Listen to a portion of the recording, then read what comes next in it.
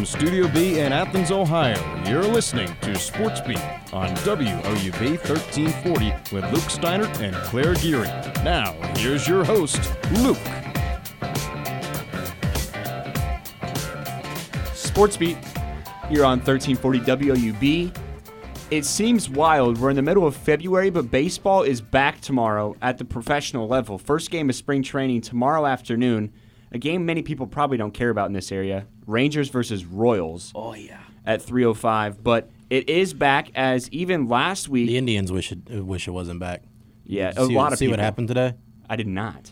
Carrasco went down with like a leg muscle strain. There's always so many random injuries that don't make much sense how they happen in spring training, but they do. J. Ram got hit with a pitch in the foot. Both of them were on crutches at the end of the day. Not great. And then Lindor fouled off a ball and broke a $30,000 piece of equipment. What was it? Was that like the Rapsoda thing? Yeah. Yeah, like the tracking things. Yeah. $30,000. That's not great, especially if it's $30,000 and it's going to be near where a baseball could possibly hit it. Probably some poor planning there a little bit, too. Rough day. Yeah. Start again tomorrow. But it's still nothing that Lindor can't handle, or the Indians organization can't handle. I'm sure they had probably like 5 backups. They're fine. Cleveland Cavaliers. I mean, this is the Indians we're talking about. They probably don't have very much money devoted to that. Yeah, they're lucky they got the true. one. Yeah, that's probably also very true at the same time. Cleveland Cavaliers also restart their NBA season tomorrow. That's in 2 ways, after the All-Star break and with a new head coach, as head coach John Beilein officially resigned yesterday over the All-Star break. And then Bobcats, big weekend for them, as women's basketball, men's basketball as well, still going on. Wrestling has 3 meets, 1 on Friday, 2 on Sunday. Softball travels to Charleston, South Carolina for a 5-game set against 5 different teams.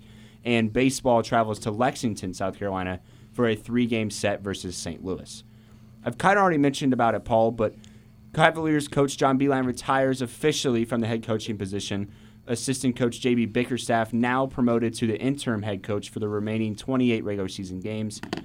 And it was kind of something that we saw coming because it gradually started, I believe it was on Sunday during the All-Star game, where it came out originally that the Cavaliers were possibly thinking about having Beilein was either leave or Beilein was going to step down himself. Yeah, honestly, it makes sense, and I was happy with it. I mean, I wasn't too thrilled about his hire initially. I don't trust college coaches going to the NBA because, I mean... Especially an older college coach like Beilein. Exactly. And so, I was kind of okay with it because I was really watching the season kind of afraid that he was going to have to go through his 5-year contract or at least 2 or 3 years before they kind of gave up on him. So, honestly, I'm okay with it if they stick with Bickerstaff because... They didn't give Bickerstaff the interim role. He's just the head coach now.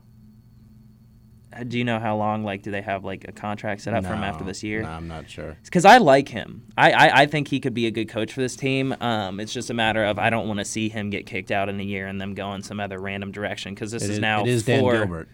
True, but this is now Colin Sexton's 4th coach in 2 years, which, I mean, I'm also not a huge Colin Sexton guy, but he is a high draft pick who is only in his 2nd year and showed a lot of promise, and now he's going on his 4th coach before he's even completed 2 seasons in the NBA, and that is not ideal, I would say. No, opposite of ideal. Yeah. But, no, I mean, he completely lost control of the locker room. It wasn't getting better. The whole thing about him apparently calling the players thugs, but then he said slugs, which... Regardless, it doesn't matter because after that there was the report that the players kept playing different songs that had thugs in the title or throughout the song whenever he came within earshot. So it was clear they had absolutely no respect for the guy, and it wasn't going to get any better. You know, I mean, this team wasn't. I mean, as much as they wanted to try and tell the fans that they were going to try and win and they're going to, that's why we signed Kevin Love and all that blah blah blah. Clearly, this team was not set up to win. So I think. At this point, get the highest pick they can this year. Get another wing, hopefully, and then if they stick with Bickerstaff and go into the next year and kind of get Kevin Love to quiet down. They have a guy now that has coached in the NBA. Yeah. So you're not going to have come in today. It's Christmas. Come practice. Exactly. So, it's a better situation all around, and I think the players are going to be a little better for it. It's kind of funny that Andre Drummond already went to Kobe Altman and said, "I'm not playing for this guy." He played 2 games for him. Right. So, I'm not sticking around if he stays. So, I do have a question for my fellow Cavs fans. Do we think Beilein regrets dropping his position with Michigan to come here just to I actually have a drop conspiracy himself? theory about that. Yeah. Go for it. 100%. My conspiracy theory is that Dan Gilbert, whether or not this worked out, he made Michigan basketball weaker in the short term. He And did. That was his whole goal. I don't know if that was his whole goal, but I do definitely think at this point in time. I'll say, yeah. John I Beilein- do enjoy that Michigan basketball.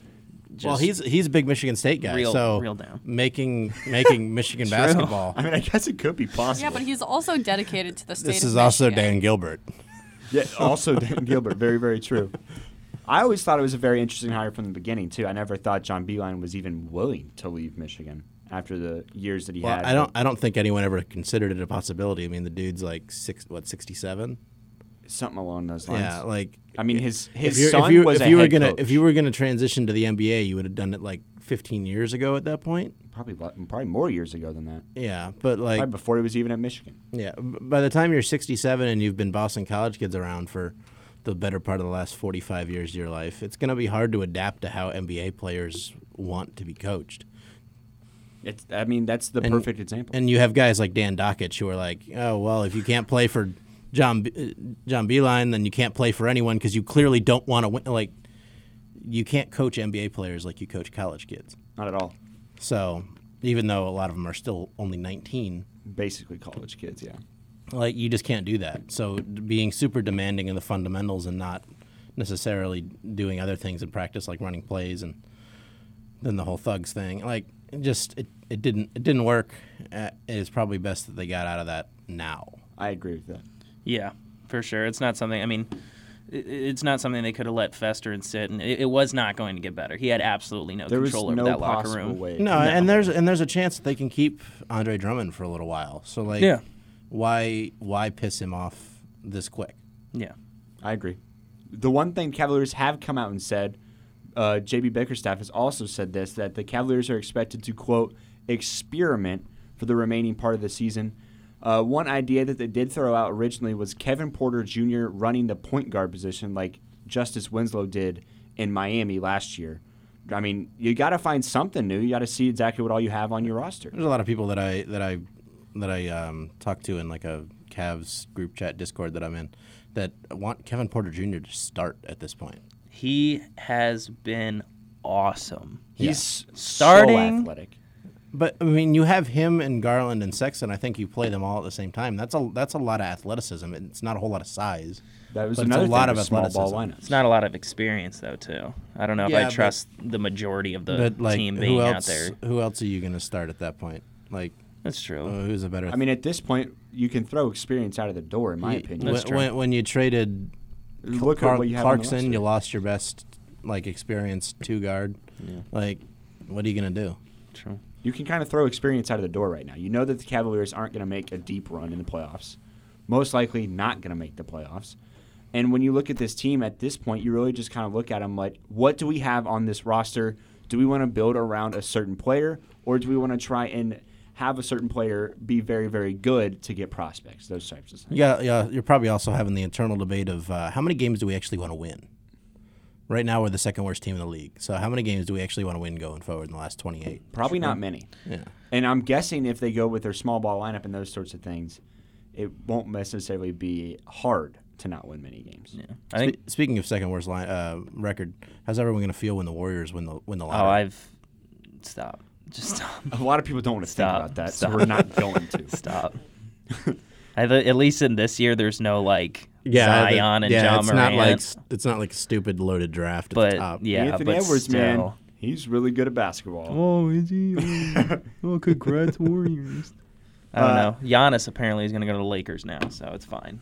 I thought The amount I of saw crazy yesterday that things he was going to resign in Milwaukee. Like, what's I know. going on with Yeah, that? then nobody knows. The amount of crazy things that He's happen not. in the NBA in a matter of a week, just random thoughts, is absurd. Every now and then, there's NBA Twitter tweets out the workplace sign of it has been blank days since there was unnecessary drama in the NBA. It's always it's always 0. There's no way it's gotten more than like 3. Another sport that's getting ready to begin, like we kind of touched on a little bit, baseball spring training. First game starts tomorrow, Rangers versus Royals, like I said, at 3:05. I want to quickly touch on the Houston Astros situation. I know we've talked about it a lot, and I know a lot of people have talked about it, and for good reason. It just continues and continues to develop. Paul's rolling up his sleeves. He's getting ready. We're going to try and keep this relatively quick, Paul. Don't bang a drum. The biggest thing that I've really come out from is in the last couple of weeks, Commissioner Manfred has just really kind of ignored how big of a problem this actually is. And that's never what you want to see from a commissioner. I have not liked him I did not like him almost initially when he first got hired. Although I wasn't a big Bud Selig guy. So at first I was like, all right, whatever, it's not Bud. And then, these past few years with all these ridiculous rule changes. I mean, the guy has he knows nothing about the sport. I mean, we've seen in the past couple days the different suggestions people have. Trevor Bauer's talking about how you can't find a single highlight while it's happening, while the game's going on online, because it's all through MLB. They have such a monopoly on all this stuff out where, the NBA we see growing so much through social media, through all these other outlets. The game of baseball, instead of trying to make it something different, you just need to actually promote the game. They're not promoting the game at all. They're just trying to change every little aspect about it. Great, you put a timer on the pitcher, that saves 5 minutes for the overall game. So instead of 3 hours and 40 minutes, it's 3 hours and 35. Oh, and guess what? The time of game still went up this year. So now they're changing the rules too. The mound visits. The mound visits, the number of batters each pitcher has to face. That's completely changing the best parts of the game, which are those little battles in between throughout it, instead of him just, he knows nothing about the sport, and we can see this now. It's all just a conspiracy against the National League Baseball. He just wants everything to be the American League. Yeah, I guess, but Mike Trout even came out and spoke up about this. The face of the game, your best player, doesn't really even talk. An all-time, he doesn't ever talk. He doesn't really ever say anything. And he came out and spoke out against him saying this stuff, him acting this way. I mean, I don't see. It will be shocking to me if he's still the commissioner in 3 years. He has to get out of there. He even drew the attention of LeBron James. Exactly, and then you could see a man who's in the middle of his season. His first press conference was 7 baseball games in his life, probably. His first press conference was so bad he had to call a second press conference, which right off the bat is a bad idea because he just has a second one to be like, oh, so all those bad things I said in the first one, here's the other thing, and then that one went terribly too. Baseball as a whole, according to press conferences and crisis communication, it's been atrocious. Had a atrocious month. Nothing has come out that's good. Not only is the Major League Baseball side going poorly, they haven't even told the Astros to shut up. The Astros are digging their own grave while the MLB digs it for them, and the MLB's throwing themselves on top of them. It's been a terrible month for baseball, and it's been an absolute joke. That press conference from the Astros was an absolute joke. And then Rob Manfred only made it worse. I mean, this guy's literally out here saying he's going to suspend players if they throw at them, which will already be more suspensions than anybody in this cheating scandal got. For what? It was probably 2-3 seasons of cheating, one of which they won a World Series. 2.5, I think is what the official is. It makes absolutely no sense. I mean, I'm personally not a fan of taking away the title. That means nothing. We know the Astros won in 2017. That doesn't matter. That's why you need to suspend. That's why you need a postseason ban. Things like that.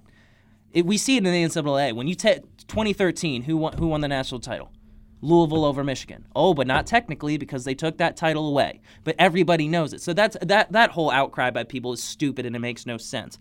What they need to do is suspend the players who are most involved. He even came out in his press conference and said they were doing this during the postseason. They found evidence of that. And still, he won't suspend or do anything. And all he does is say, I think the public backlash is punishment enough. It's obviously not because they're continuing to make it worse on themselves. It's not. If you commit a crime and somebody shames you for it, but you don't go to jail. Are you gonna be all that was right? That was punishment enough? Of course not. Nah, I'm just gonna move 3 states away and I'll be fine. Exactly. Of course not. It's the rationale and the logic of his thinking makes absolutely no sense and is asinine. It's ridiculous. I personally never had too much of an opinion on Manfred because, like, baseball commissioner, like, baseball is a little down my list and, like, sports that I pay attention to regularly. But, like, from somewhat of an outside perspective on not caring too much about him, I've never seen, and this is knowing what happened to Roger Goodell in the last 5 years, I've never seen someone lose public opinion faster than Rob Manfred. I don't think you'll ever see it again either. No, because This is now historic. you got to imagine that the owners are going to vet their next commissioner a lot harder than whatever they did to get him in there. Yeah. Like, and I wouldn't be surprised if the owners force him out before the end of this year. Like, I don't know how the contract. I don't know how all that works. Yeah, I don't know but, how like, that works either. But I mean, it's definitely The going to be owner- a matter the of, owners I don't have- think he's returning. No, and you gotta, like, the Players Association probably wants, for the most part, wants these guys punished harder. The owners want these guys punished harder, except for maybe 2. I don't think the Red Sox or Astros want these guys punished any harder. No. So you're fighting a losing battle from the opinion standpoint, public opinion, and you just gotta make it right for something. Otherwise, you're gonna lose people that maybe casually watch baseball because, oh, why would I watch this? The best teams are cheating. Well, then also, like, why would I watch this? All you ever hear is about the scandal. I mean, it was the same thing with Deflategate. Obviously, people aren't going to stop watching football, but there was a time there where, I mean, they did when Kaepernick took a knee, Well, supposedly. but the numbers show that didn't happen. But that kind of stuff just, like, it just wears on you. Whereas, and you're like, really? We're talking about this again? Where you're right. Those casual fans are going to go, well, why am I tuning in anymore if 2 of the 3 hours of the broadcast is talking about this Astros scandal again? Yeah, and then there's the other aspect of, like, if these teams are going to get away with it, what's going to stop other teams from Exactly. doing it? He's not setting a precedent. He's not setting an example. And so you're right. They're not going to stop. All it takes is one less than virtuous manager to do the same crap all over again. Like, and as an Indians fan, you know that you have a really good feeling that guy is not going to be Terry Francona. Yeah. So you're already playing at a disadvantage if you think that other guys out there doing this. And I mean, this story was dead in the water, it felt like, by the end of 2019, and then it blows up again at the beginning of the year because, more information comes out. Spring training and all this other stuff is if he just gives a suspension, everybody can move on. It'll be over and done with. And all the Astros press conference did was just make people more mad because they didn't sound genuine. All they did was make excuses. Their owner literally just tried to avoid questions the entire time. And now it's just going to fester even longer, and people are going to get even more mad. Yeah, and then when a third of the AL's pitchers are suspended for hitting them. Yeah. I mean, what, like... There isn't really... It's frustrating. It's frustrating. This is my favorite sport. I love watching Major League Baseball, and I can't even defend it anymore at this point. It's ridiculous. No, like you can't defend the sport, and that's when it gets real bad. Yeah. Like when you can't defend a team, That's different. That's something. That's a team. Yeah. When you can't defend the highest level of the organization. And highest and then of course, like throwing out the postseason changes that they're looking into, which I feel like part of that could have just been to try and distract everybody, and they won't do it. But if they do, that changes it and makes it even worse too. Players are already speaking out against that. He's not in touch with the game or with the players, and my goodness. We're sitting here as college students in our early 20s, and we can say, look at what the NBA does. Look at how they listen to players. Look at how they listen to fans. And they are the fastest growing sport in the world right now, the fastest growing league in the world right now. And Adam Silver knows how to handle discipline. Exactly. It's not freaking rocket science, and I don't know how they don't seem to understand this. I understand it's an old sport that doesn't like to change its ways, but you don't have to change anything radically. You don't have to change anything about the game. You just have to change how you market and how you promote it, and then listen to the players that play the game. It makes no sense how this guy is so tone deaf and brain dead that he can't understand anything that's going on. Sports Beat, 1340 WUB. I like that. Transitioning from baseball to basketball, a sport that's been happening for a long time, and we can see the MAC tournament in the windshield of the car as we make our way into the very back part of the Mid-American Conference schedule for both the men's basketball team and the women's basketball team. We're first going to talk about the male Bobcats, who the last time they defeated Central Michigan was when Jake Armada was a freshman, I think. What year are you a freshman? 14-15. So it was when Jake Armada was a freshman, and he's now in his 6th year at Ohio University. Bobcats had not defeated Central Michigan since 2014 until until this Tuesday when they defeated the Chippewas 77-69. A game where it was a good game for everyone involved. Jordan Dartis, 27 points. Ben Vanderplas, 17 points. Jason Preston with 15.6 rebounds. And this is a team, Taylor, I feel like we've talked about this enough, but this is a team that's finally getting it going. They're finally putting things together. We talked about it for a while where they were just one play away, and now it seems the last, I believe, 3 or 4 games that, besides the Kent State game, they finally put it together. They get that one play, and they're putting together a very good back half of the Mid-American Conference schedule, and they're not in the bottom 4 anymore. Yeah, it's been nice over the last couple of weeks. They've done what young teams typically do. They've figured out how to win best at home. They've won their last 3 home games. I went and did the math in MAC play. In their home games, they're scoring like 74.1 points a game, and on the road they're scoring 63 points. So that's a pretty wide gap. So they're figuring things out, and it's been nice to see. And I think what was it last week? I said that they needed to find a way to win 3 more games before the end of conference play to try to get a home game. 3, yeah. They got 1. They still play Miami, who they beat pretty badly, but they're going on the road for that. And then they got 2 home games next week that are vitally important for MAC standings. They got Buffalo, I believe, on Tuesday, and then Kent on Friday. Both teams that they could have beaten in their road games. Kent went like just bonkers from 3, like 17 of 31. And you're not going to shoot 17 of 31 again. No, and actually on Tuesday they shot 5 of 31 against Eastern Michigan and lost by 21 points. So 17 of 31 and then 5 of 31. So in the last 2 games, they're a total of 22 and 62, and 17 of those makes were in 1 game. Yeah, so perfect example of the phrase regression to the mean on Tuesday. They went back to their average. Like they're making about a third of their threes. So it's been nice to see those guys kind of figure it out as the season goes on. And I know I say that every week, but it's becoming more consistently good rather than you see flashes.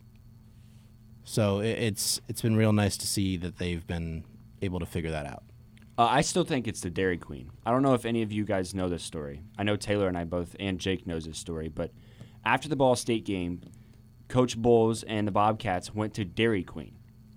And if you guys were wondering what Jeff Bowles' order, it's the largest cup that they have, Reese's Cup Blizzard, just in case. You can bring it to him in his office if you really want to. But he took him to Dairy Queen, and it was just a matter of he thought that this team needed something. He didn't know what it was. Needed fun. And I think he said they needed fun. And it was Dairy Queen. First of all, Dairy Queen is my definition of fun. If anyone wants to give me Dairy Queen, they can. But We going to Dairy Queen? If you're buying. I don't have money for that. Okay, that's fair. I think we understand that. We'll wait on the Dairy Queen. But this is a team, once they got the fun, they got the break that they needed in the much-needed midweek bye. And this is a team that's, I know that Jason Preston talked about it, Ben Vanderplas talked about it, Coach Bowles talked about it, that after the Dairy Queen and the break, they came back and it seemed like they were a different team. They had a lot more energy at practice. They had a lot more defensive energy in games. And Jason Preston is actually coming to Coach Bowles at multiple points and saying that we should do this on defense. And every single time that it's really came out, it's worked. Yeah, I've noticed that since I forget who they played. It was Miami. They said that they just wanted to press to start the game, and they did it the next home game. And I think they tried to start it against Kent, but then Kent just blew them out. But they started that again early against Central Michigan, and Central Michigan's a team that kind of likes to push the pace. So when you press them, it slows down their offense a little bit, and they don't necessarily get the same looks. And then on the offensive end, even Dardis said it after the game. He said that they just don't play very good defense. So they were able to get pretty much whatever they wanted, and they converted on a lot of it. Like what did they make? 13 to 28 threes on Tuesday? 48% is what the number is. 13 to 28 sounds about right. 13 to 27, something like that.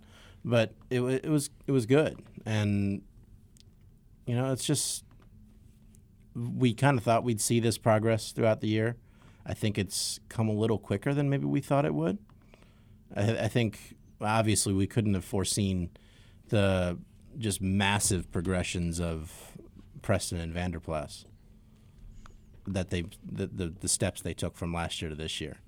And we talked about that a little bit last week. But they continue to just amaze out there for being as young as they are. And what makes it scary is that, yes, at home, they're very, very comfortable. They play very, very well. If they get comfortable in Cleveland, this is a team that I don't think really any other team will want to see. Against Bowling Green, they were up at halftime. Against Akron, I don't know if they were up, but it was a 2 or 3 point game at halftime. No, they just battled that whole game. I mean, and this is a team that they can battle with anybody. They can battle with Bowling Green. They can battle with Akron. And it's a team, once they get comfortable and they can play defense and they start hitting shots on the outside on offense, I don't think there's any team in the MAC that wants to see them, because they are a team that, even if they're possibly the 7 or 8 seed, they can upset somebody and make some noise. Yeah, all it takes is one really good shooting night from Dardis and Vanderplas, and that's 40 points almost. And you still got Preston getting 15 to 20 and dishing out 9 assists. Like, they have the pieces there. It's whether or not they can put it together consistently enough outside the convo to continue making a run at the end of MAC play. It's something that we obviously thought was going to happen probably next year. Everyone thought a lot of development would start at the beginning of next year. But this is a team, when you look at what they have, Preston, a sophomore. Ben Vanderplas, a sophomore. Ben Roderick, a freshman. London McDay, a freshman. When you look at these pieces on this team, they're very, very young, and they have shown up at times where they've looked very, very good in games. And this is why there's a lot of positivity going into these next couple of years for Ohio and Jeff Bowles' career, because they know what they're going to have in 2 years. And you also don't see any other team in the MAC that's going to step up to be that what Buffalo has been the last few years. There really isn't a team in the MAC that if you take out, you don't have to go through A. It's just be the best that you can be, and you probably are going to win the war of attrition at the end. And it's true, because when you look at almost every other team in the Mid-American Conference, it's very junior and senior laden. Yeah. Almost all of their starting 5 is going to have 2 to 3 juniors, 2 to 3 seniors. And this is a conference that is built on that. And once Ohio finally gets to that point, it could be really incredible. Yeah, and they're going to start to get to that point next year. I mean, Roderick has not shot well the last couple of games, but he's getting considerable minutes for a true freshman. London McDay has started almost every game. You're still getting, like, you see Jordan Dardis out there diving for loose balls, as Sylvester Ogbanda called him after the game, the old hat, diving for loose balls. Like, this team has come, they've gelled, and it might be Dairy Queen. Maybe Dairy Queen is the answer to all problems. Try it, I and always then say so. try it and come back and tell us, because if it is, we are going to patent that, and anyone who goes to Dairy Queen is going to have to give us some money. Listen, if you look at my body type, you can see that I have tried that, and I can tell you I'm very happy with myself. That is very accurate. Another team that is very happy with where they stand in the Mid-American Conference is the Ohio women's team, Jake, defeating Toledo last night 86-58. Erica Johnson, 31 points, 11 of 17 from the field, and most incredibly, 8 of 11 from 3. This was a game where I feel like we've said it a lot. I feel like we've said the same exact thing for both the men's and women's team this year. They are incredibly deep. You can have anyone hurt you at any night, and when everyone gets going, it's almost of who can stop this team. Yeah, and Erica and I were talking about it yesterday too, because there were times where, Cece and Erica would be guarded, right? And they would just kick it over to Amani wide open in the corner. She'd hit a three. Or they just go down low to Gabby and Gabby scores. And it's also nice to see, youngins like Peyton Geis out there too, making a little bit of an impact. And not just, scoring 5 points a game, but she draws charges. She makes great plays yesterday, even at, I believe it was half court or something. She came away with the ball against Toledo when the time was running out. So, like you said, the team's deep. They showed a little bit yesterday how with 4 minutes left to go in the game, they're able to pull, empty the bench, and that's awesome. As much as you'd like to see E maybe get another triple-double, you got to save her some minutes too. So, but yeah, you hit it on the head. They're incredibly deep. They can hurt you in many ways, from outside the arc, inside the arc. It's just sometimes you just got to worry about foul trouble at times, but I guess CC now the last 4 games has shown she can get 2 or 3 quick fouls and somehow end with 2 or 3 fouls. So most likely 4, but still, and that's what you want to see if you're a coach and this coaching staff. I thought it was interesting that when Cece picked up her second foul with like 2-ish minutes to go in the first, that they kept her in.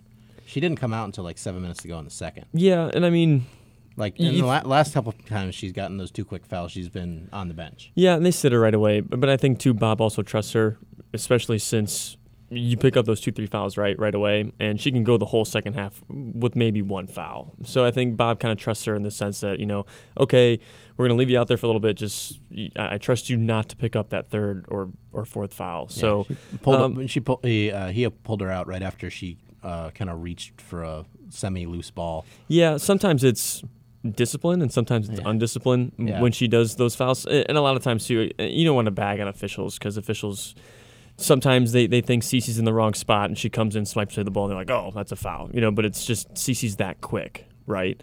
She's so quick that Toledo doesn't have anybody athletic enough to guard her, so they put their 5 on Cece, and their 5 player just stands at the top of the paint. Like, they don't do anything. Hence why Cece takes 5 3-pointers last night. Took 7, actually. 7, whatever. Yeah. So she was, 1 of 7, which is ridiculous. She never takes 7 threes. They're daring her to shoot, but they don't have anybody athletic enough to guard her. So they just pack the paint, and she's now starting to. She used to be frustrated by that. Now she's starting to adjust to all that, and you saw it. she still put up 20-something points last night against a team that didn't even guard her. Yeah, imagine if they did guard her. She's going to score 30, 35. We asked her that. We asked if it was kind of like an experiment game for her last night to see if she was just kind of shooting threes to show that on film. But it was actually Erica Johnson chimed in after that and said, no, we're telling her to shoot that. We don't want her to be disrespected like that. Yeah, no, not at all. You want people to come out and guard you like that. And she knows that too, because if someone's leaving you so much space, even if Jed and I are playing one-on-one and I give Jed 10 feet and I go ahead and shoot it, I know you're not going to make it.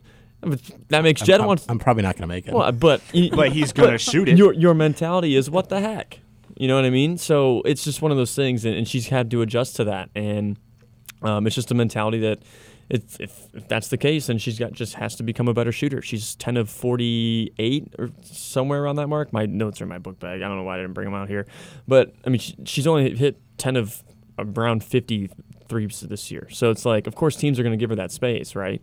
But the problem is when she starts hitting, she can hit. I've seen her hit. Yeah, that was something Bob actually talked about last year, and the tail end of the regular season, she was actually the best 3-point shooter. Yeah, she can hit the 3. She can. It's just in the game setting for whatever reason, she just can't hit. I've seen her in practice all the time. She'll make like 7 or 8 in a row. At Central Michigan, she even joked to Marwan. She goes, "I've hit 6 3-pointers in a row. Why can't I do this in a game?" And I don't think she hit one against Central Michigan, but and it's not like they're really guarding her on those threes either. And they're actually practice guarding 3s. Yeah, and they're actually. Central Michigan actually guarded her, but you know what I mean. It's wild. I don't know what it is. Well, and you can see her adjusting too during the whole thing. Where I was standing / sitting yesterday because I was having some IFB issues, but it was all good. You could see her face when she'd shoot, right? So she'd go, oh, okay, I can do that. But she'd miss and just be disappointed with herself and move on to the next play. But when she hit that one time, she was so excited because she was given all that space. And she's like, okay, I can do it. Yeah, it was 1 of 7, right? But she still did it. And I could see her facial expressions just go from confused to happy or confused to frustrated because she's watching herself go through this gameplay transition in the middle of a MAC game.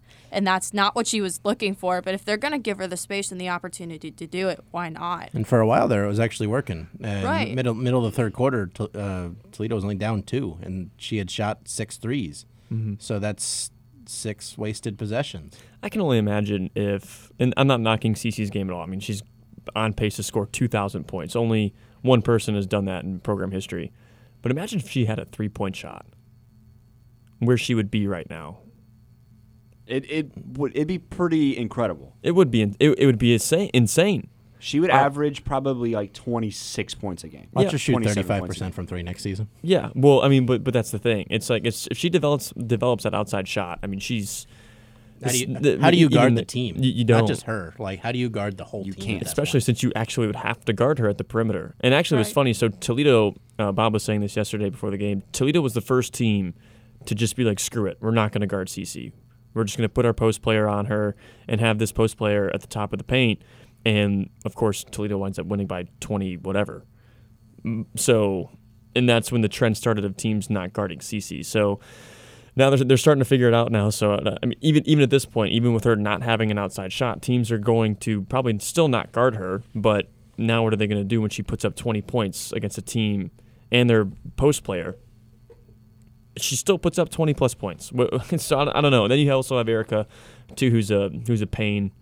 You also got to keep your eye on Gabby underneath, and then you also have Burke, who can she can easily put up 20 points too if she needs to. She hasn't even really needed to. No. That's been the scary part. Like, last year you kind of needed all 3 of them to kind of get into the 15-point range to have a good chance. I agree. This year I feel like Amani's kind of taking a back seat, but like she's the even-keeled kid. Yeah. When things aren't going right, she's the one that is the even-keeled person. And I mean, and Katie too can hit. I mean, you saw her 5 of 10 against Miami. She hit a couple too. I think she was. She hit around 2 last night. Yeah, she was 2 what of 2 of 3, 4, 2 of 5 maybe last Yeah. night, and that's still good. I mean, it's so. I mean, what are you gonna do now? Once this team starts clicking, I don't know what the opposition's gonna do. You just kind of have to hope you get something to go your way.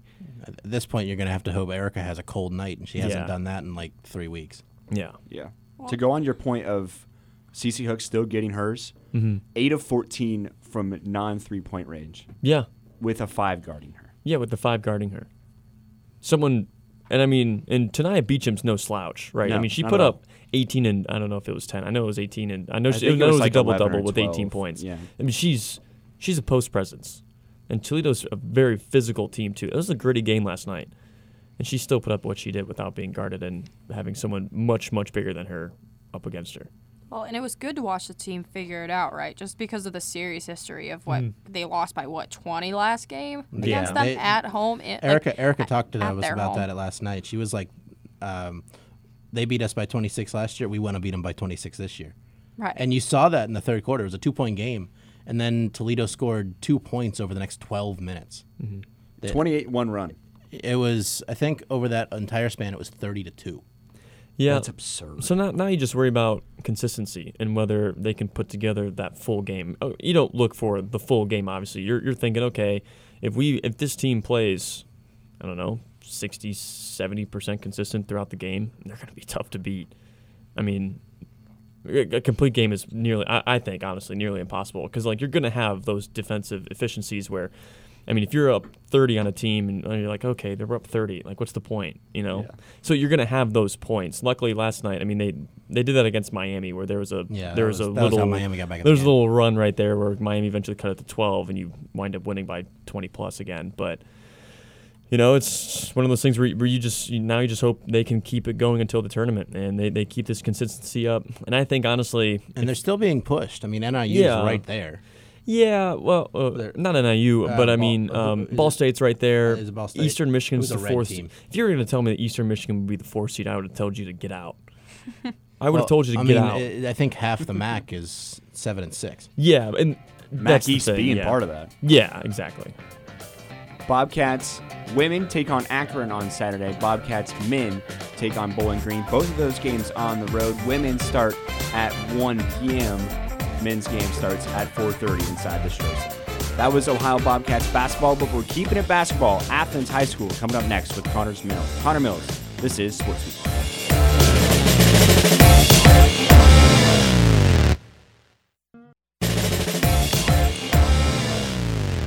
Sports Beat 1340 WUB. Paul Roth and Taylor Jedrzejczyk walking out of the studio as we finish with Ohio basketball. Now to high school basketball.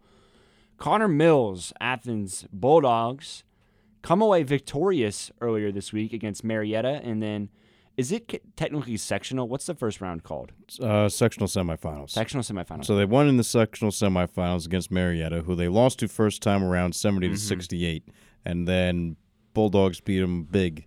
What was it, Monday? Tuesday? Tuesday. 62-36. Reason I asked that, sectional semifinals, the first game you play as in playoff basketball in Illinois is a regional semifinal. So Illinois goes regional, sectional, super sectional, state. Mm-hmm. So I always try to compare it. What's Ohio is sectional district. Sectional district state. There might be a semi-state in there. I thought there was regionals in between that. I thought it went districts, sectionals, regionals. I thought it might be sectional district region. Well, we're both coming from out of state here. Yeah. But, I think we didn't grow up in this system. I think, I'm basing this off of football. Okay. I think it's sectional, district, region, state. Yeah, that sounds right. Because there's 4 regions in football. So I'm Right. guessing it's the same 4 regions in basketball. Yeah, I looked at the I feel like that OSHA. sounds right. Well, there's four districts in basketball, right? You have or 4 divisions. So you Yeah. got 1, 2, 3, and 4, and then the 4. There's Athens 1, Athens 2, East, North, whatever the conference are. You can look it up on the OHSAA website. Find all the brackets and find all the up-to-date stats on that. Yeah, we don't keep track with that stuff. We just talk about it. Right. And I know, Connor, you were not at that game, the Marietta-Athens game, just because of the fact you were in the Convocation Center for the Bobcats taking on Central Michigan. But you've watched this team almost all year long. And this is a team where we weren't quite sure what we were going to get coming from last year. They graduated a lot. And Isaiah Butcher being in and outside of the starting lineup, this is a team that they've really had to rely on Braden Markins and other people on this team because you're not quite sure what you're going to get every single night. Is Isaiah going to play? Is Isaiah not going to play?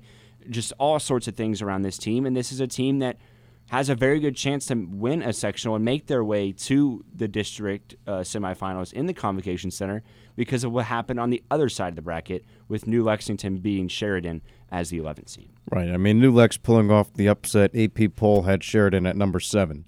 So New Lexington had a very, very big win against Sheridan. I mean, it was a huge win for the Athens Bulldogs. And again, it was a win that they had to redeem themselves from earlier on in the year. I think they were favored earlier on, did not have a good game against Marietta first time round, against 70-68 loss. But this time, even without Isaiah Butcher, Butcher, at this point, you just have to go with the mindset that Butcher's not on the team. Now, he is still on the team, he's on the roster, but he's not contributing out on the court. So you just have to move on from Isaiah. He might be back in the Convocation Center. I know there's a rumor floating out there that says it might be an 11-game suspension, and it has to go all the way back from Alexander, second game against Alexander. But again, you just have to play with the guys that you have on the court, and I think Mickey Kozar has done a tremendous job with who he has had out on the court with Braden Whiting, Markins, Stevens, Trainer, and Will Matters. All those guys have done a great job all season long, and they're why the Bulldogs are where they are right now. 62-36 victory on Tuesday. A guy who was at that game, Joey Medor, the Athens lead reporter for Hardwood Heroes. I heard Athens basketball and had to come running in. I mean, it's fair. I respect that. But that's a game where, like Connor said, earlier in the year, Athens struggled. They didn't play well, ended up losing the first matchup, but coming out in the second matchup, winning by 26. And this is a different Athens team when you look at that, obviously.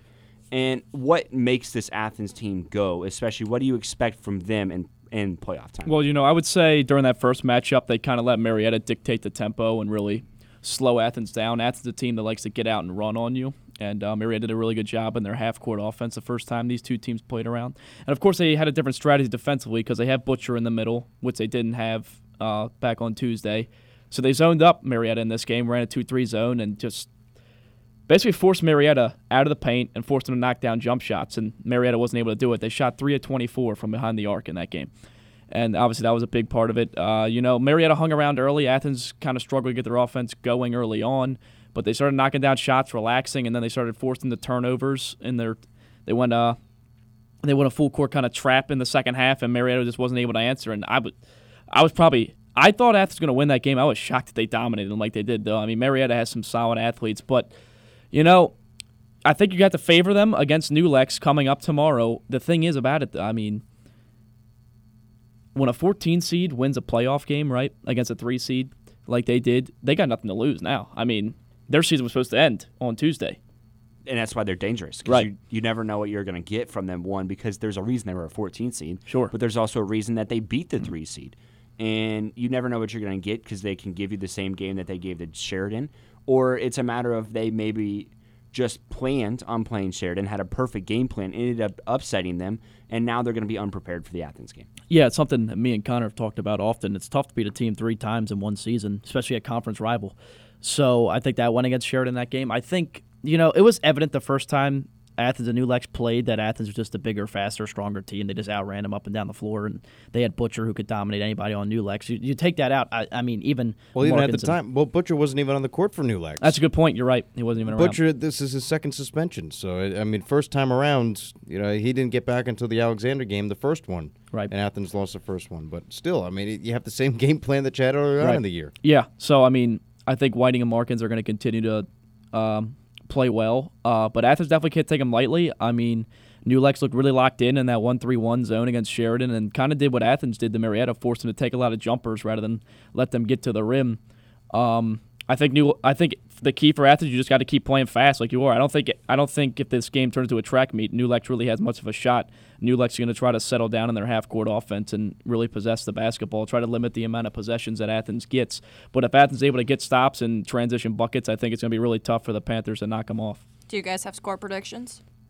Well, here's why I'm confident in Athens. I won't go score prediction yet. Connor's supposed to be neutral, so Connor doesn't have to. Well, That's true. Here's why I got some confidence in the Bulldogs. Against Marietta, right, they shot 50% field goal percentage. From 2-point field goal, 55%. 3-point field goal, 27%. And they're holding Marietta. Field goal percentage, 26.5. 2-point field goal percentage, it's down to 41. I mean, Athens just outperformed Marietta in every facet in their game. Every game's Tuesday. a new game. Every game's a new game, but they have good momentum going into this game. That was their best basketball that they played all season long. They gave up 70 points to Marietta the first time around. And now they come here second time, and Athens wins against Marietta 62-36. I mean, that's a significant drop-off in points from 70 to 36. So I think defense is good, and I think Athens' offense, Mickey Kozar has his guys going at the right time. I also feel like the game against Marietta their first time around in January left a bad taste in their mouth. For sure. I genuinely think that revenge is sweet. And it's easy to beat a team and make it even, but especially when you lose by only a bucket for a team like the Bulldogs. At the buzzer, too. Right. It was just an overall battle for them, and they just kept going for it. So I feel like that's the reason why there was such a big win over Marietta, and that's why they're going to let that fuel the fire going into the game against New Lex. Yeah, no, totally agree. As dangerous as New Lex is, I just think Athens is just the physically better team. And I think you might have made a point about, you game plan a whole week ahead for Sheridan when you're New Lex, and they just ran their zone to perfection. And Sheridan wasn't able to shoot their way out of it. I mean, it was crazy to watch. Sheridan just didn't look like the team they were supposed to be all season long. I think this is the first time they've won the MVL outright in a long time in basketball. So Athens taking on New Lex, like we said, that is on Friday. What time is that at? 7. 7 o'clock 7, tomorrow. and it's in Logan. Yes, Yep. sir. Obviously, the winner that. Yeah. That's right. Back-to-back years. They're Win able to the pull this combo. one off. And here's an interesting trend, just to throw a little tidbit Oh, for here we you. go. out I love there. Love tidbits. nuggets. But Big tidbit, 2012 defeated Circleville, Logan Elm. 2013 defeated Gallia Academy. So back-to-back years in 12 and 13. Back-to-back in 15-17 against Sheridan. They beat Circleville, Logan Elm last year in the sectional finals. And then here comes New Lex here in 2020. But they've gone back-to-back 12, 13, 15, 17, and 19, and looking to do it here in 2020. Yeah. I think the crazy thing is, I mean, when you took a look at the bracket, you were like, man, Athens might not get out of the first round. Marietta's a tough matchup. Then you were like, then they're going to play Sheridan after that. And it's just crazy how much things have changed. I mean, I guess that's why it's the playoffs. It's not March yet, so we can't say March Madness. February. February Frenzy? Frenzy. Coin Yeah. that term right there. I like that. I don't know how better much. go get that trademark quick. I don't know how popular that's going to get, but it's playoff basketball. We can Right. just say that. Yeah. Bold prediction. How far do you think they're going? Do you think they win against New Lex? I think they will be New Lex. Do you think they get out of the combo? Jackson? When's the last time they beat? I don't know got if they out beat of the Jackson, combo? man. Jackson's ridiculous this year. Well, this is the big question. Is though. Butcher playing? That's my only question. That- If yeah. he plays, If he plays, that changes everything. I'm feeling like But, they get a little. They they could get some hyped juice up from for that, the- for yeah, sure. they get a little juice Yeah. from him coming back. Well, Be let's see. interesting.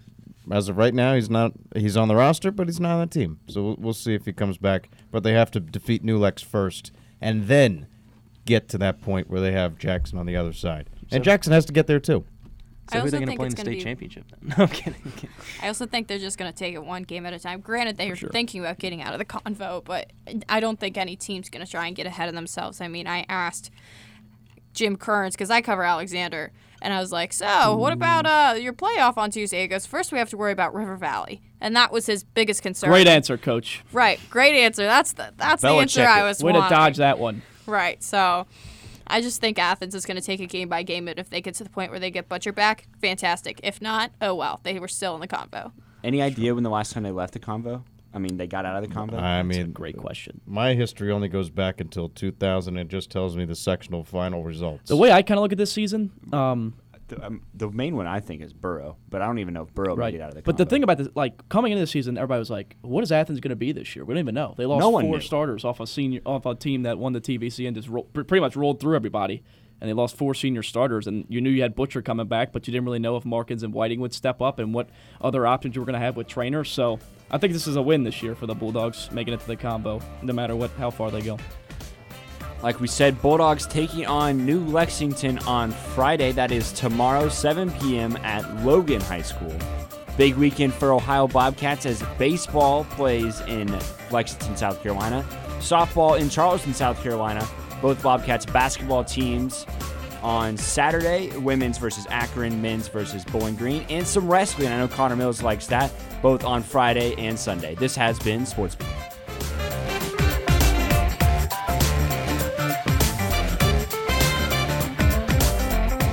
Thanks for listening to Sports Beat on WOUB 1340. You can listen back to the episode at Anchor FM/WOUB Sports Beat, or you can catch the show on Twitter at SportsBeatWOUB.